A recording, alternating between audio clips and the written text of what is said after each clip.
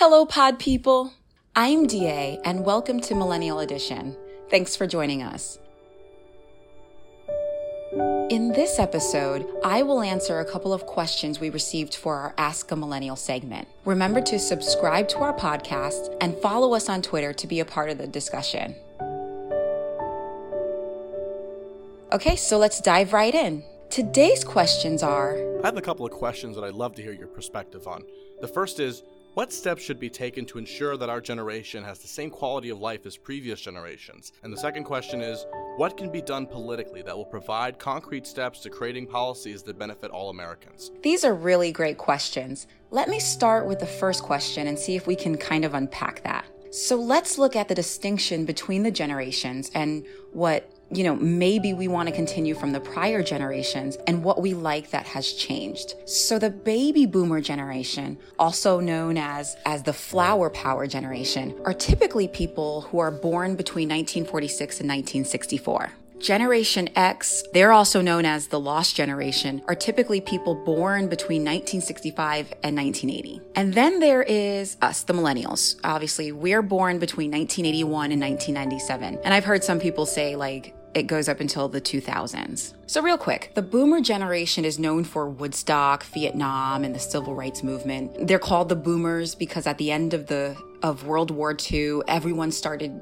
screwing again, and a lot of babies were born in this period. So on the plus side, boomers are known for valuing relationships with each other. They value family. You hear of these sweet stories where love letters are discovered decades later from a baby boomer who wrote to a long-lost lover in the war. This generation had little technological advances when it came to communication, so they connected organically through letters and phone calls. Now, on the negative side, they didn't have as much acceptance and equality of the diverse groups we see today. They had to fight for that. This generation gave us the ideology of the American dream. That if you work hard for a company that you'll work at almost your whole life, you'll move up in that company and you'll be able to buy a house, have a car and have a family. But truthfully, the American dream was really only meant for white men who set up the system so that everyone else, like women and minorities, couldn't gain access to the system. So these are the types of work structures we see in place today. In fact, this model really expands to all structures where we see corporate greed in education, the financial sector, the justice system, and our professional work lives, which is literally crippling the millennial generation. Generation X, they're known as the latchkey kid or the daycare generation because more women at this period were entering the workforce and divorce rates were increasing. So this is the first generation to have kids in a daycare while a parent or parents worked. More of this generation were said to be educated than the prior, about 60%. And because of their focus on individual development, they started families later than the prior generations. They were also more tolerant than the boomers. So when we look at the boomer generation, having dealt with the end of World War II, they had babies because their quality of life began improving. People were home from the war and their quality of life was sustained most of the time by simply just one income. Now for the millennial generation and, even for our parents in this modern day, two incomes barely covers the necessities for some, and it is not because we are overspending. More so, income inequality and lower wages and the difficulties with, finding the jobs that pay for the expensive educations we were all forced to get in order to qualify in the job market in the first place. I think in order to have the American dream that the boomer generation believed in and sold us, we have to have equality and fairness in our workplaces. Women still make 70 cents to every man's dollar. How is this even still possible when women entered the workforce more around 1965, the start of Generation X? After 53 years of women working, men are still not over it? Same for minorities. They still make less than their white counterparts. We as millennials have to push for fair, livable wages and equal pay and be ready to call out and hold companies accountable when they do not. Companies care about money. If we withhold buying from companies that make millions or even billions of dollars, but pay their employees low wages, they will be forced to respond and pay their employees fairly. I think what I like about the boomer generation is that they value relationships. And as tech-savvy millennials, I think we can do this a little bit more. We need to work on building healthy, compassionate, empathetic relationships. I fear that our reliance on social media to help us make connections will lead to artificial intimacy and might make us feel lonelier and more empty in the long run. Boomers wrote letters to their loved ones because even when they had a family member away, like in war, they looked for ways to keep intimacy alive. We have to evaluate our generation in regards to this. Our generation has more tools to connect with people, but we're lonelier, and that is evidenced by how we are plagued by mass shootings, drug overdoses, and suicides. I think there are many reasons for these issues, but I suspect that the artificiality of the worlds we create online or on our social media platforms are not satisfying enough for us, that we need something more. I think in order for us to have a good or healthy quality of life, we have to have some genuine real-life connections like the boomer generation did. So for every person I text in the day, and like most millennials, I mainly communicate via text, I will pick up the phone and make at least 2 calls to 2 different friends and hang out with at least 1 friend a week. It gives me the balance and intimacy that I need. Now, in regards to success, I think the boomer generation believed success was defined by a job, family, house, and a car. Although, Generation Xers delayed starting families, they still kind of had that boomer ideology of success. Millennials, see, we don't have that stringent view of success. For us, it's happiness, seeing the world, learning something new, or having an adventure. Happiness is not really weighed by things, since we can't afford it anyways. After all, we are the generation saddled with student loan debt. So in this regard, I don't want the same quality of life as the boomer generation because it was defined so stringently. I want our generation to continue striving for what makes us content, like starting those businesses, traveling to different places, meeting new and exciting people, fighting for equality and justice for a more fair world.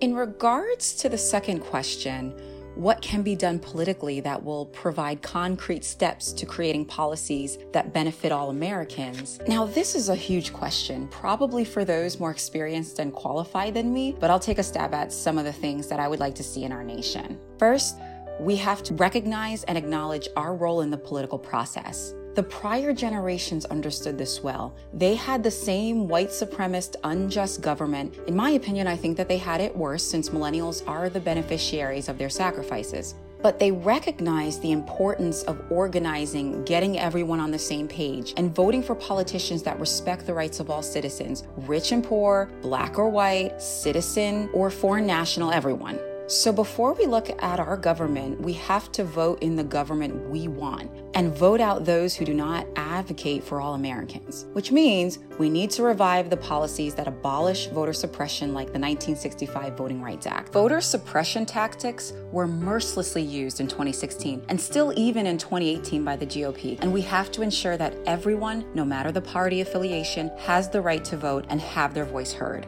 So this is my push, millennials. From a millennial to a millennial, I know you are all maybe exhausted and completely over these unjust systems of government. I feel you, I'm exhausted too. But like the prior generations and what we witnessed in the last midterm elections, when we organize and vote, we change government. So please, please, please, please don't give up and make sure you are registered. And most importantly, make sure you vote.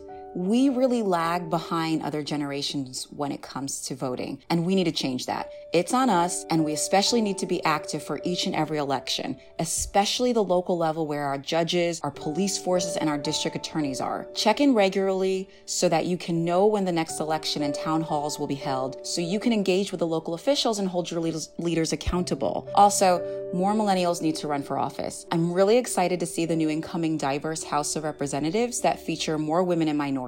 We have to have a government that represents our interests as well. So if you feel called to lead, whether serving as president or maybe in a local position, run for office. Start a grassroots campaign, since many of the newly elected officials won by grassroots campaigns. We need to continue the push for policies that combat the growing effects of climate change. And just as a side note, we no longer need to debate whether climate change is real, like we no longer need to debate if the earth is flat. Science has well proven both. We just have to focus on getting policies passed. Other policies we need enacted that work to end the prison and educational industrial complexes. We need to push for healthcare as a right, not just for the supporting and upholding of the Affordable Care Act, but for all people to have access to affordable, life-saving drugs and treatment like insulin, HIV and AIDS, and cancer medication and treatments. Now, I know the roadblocks to many of these policies I just mentioned are rich, powerful corporations and their lobbyists that pay and influence politicians to ensure that nothing changes and that the old systems of oppression stay in place because obviously they benefit from it. So we need policies that limit the powers of corporations in our election processes.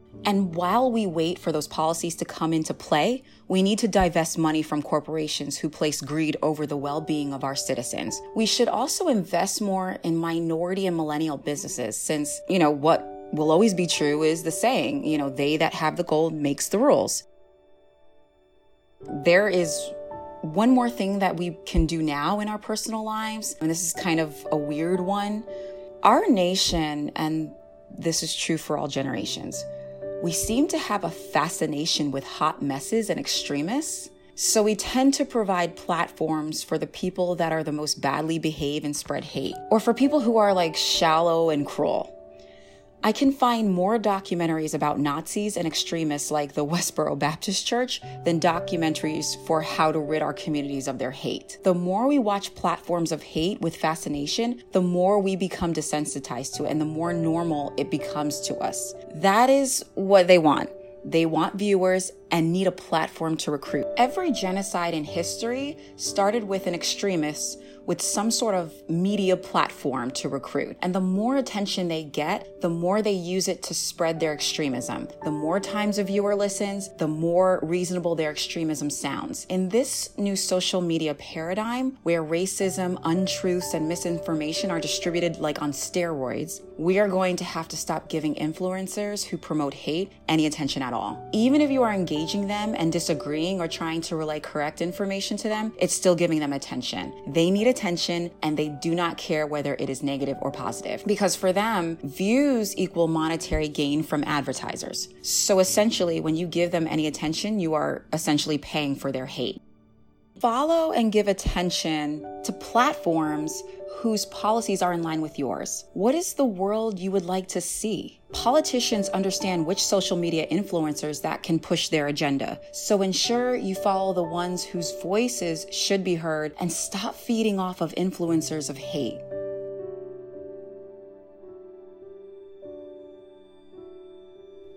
Thanks for joining us for this episode of Millennial Edition, and I look forward to engaging with you all soon.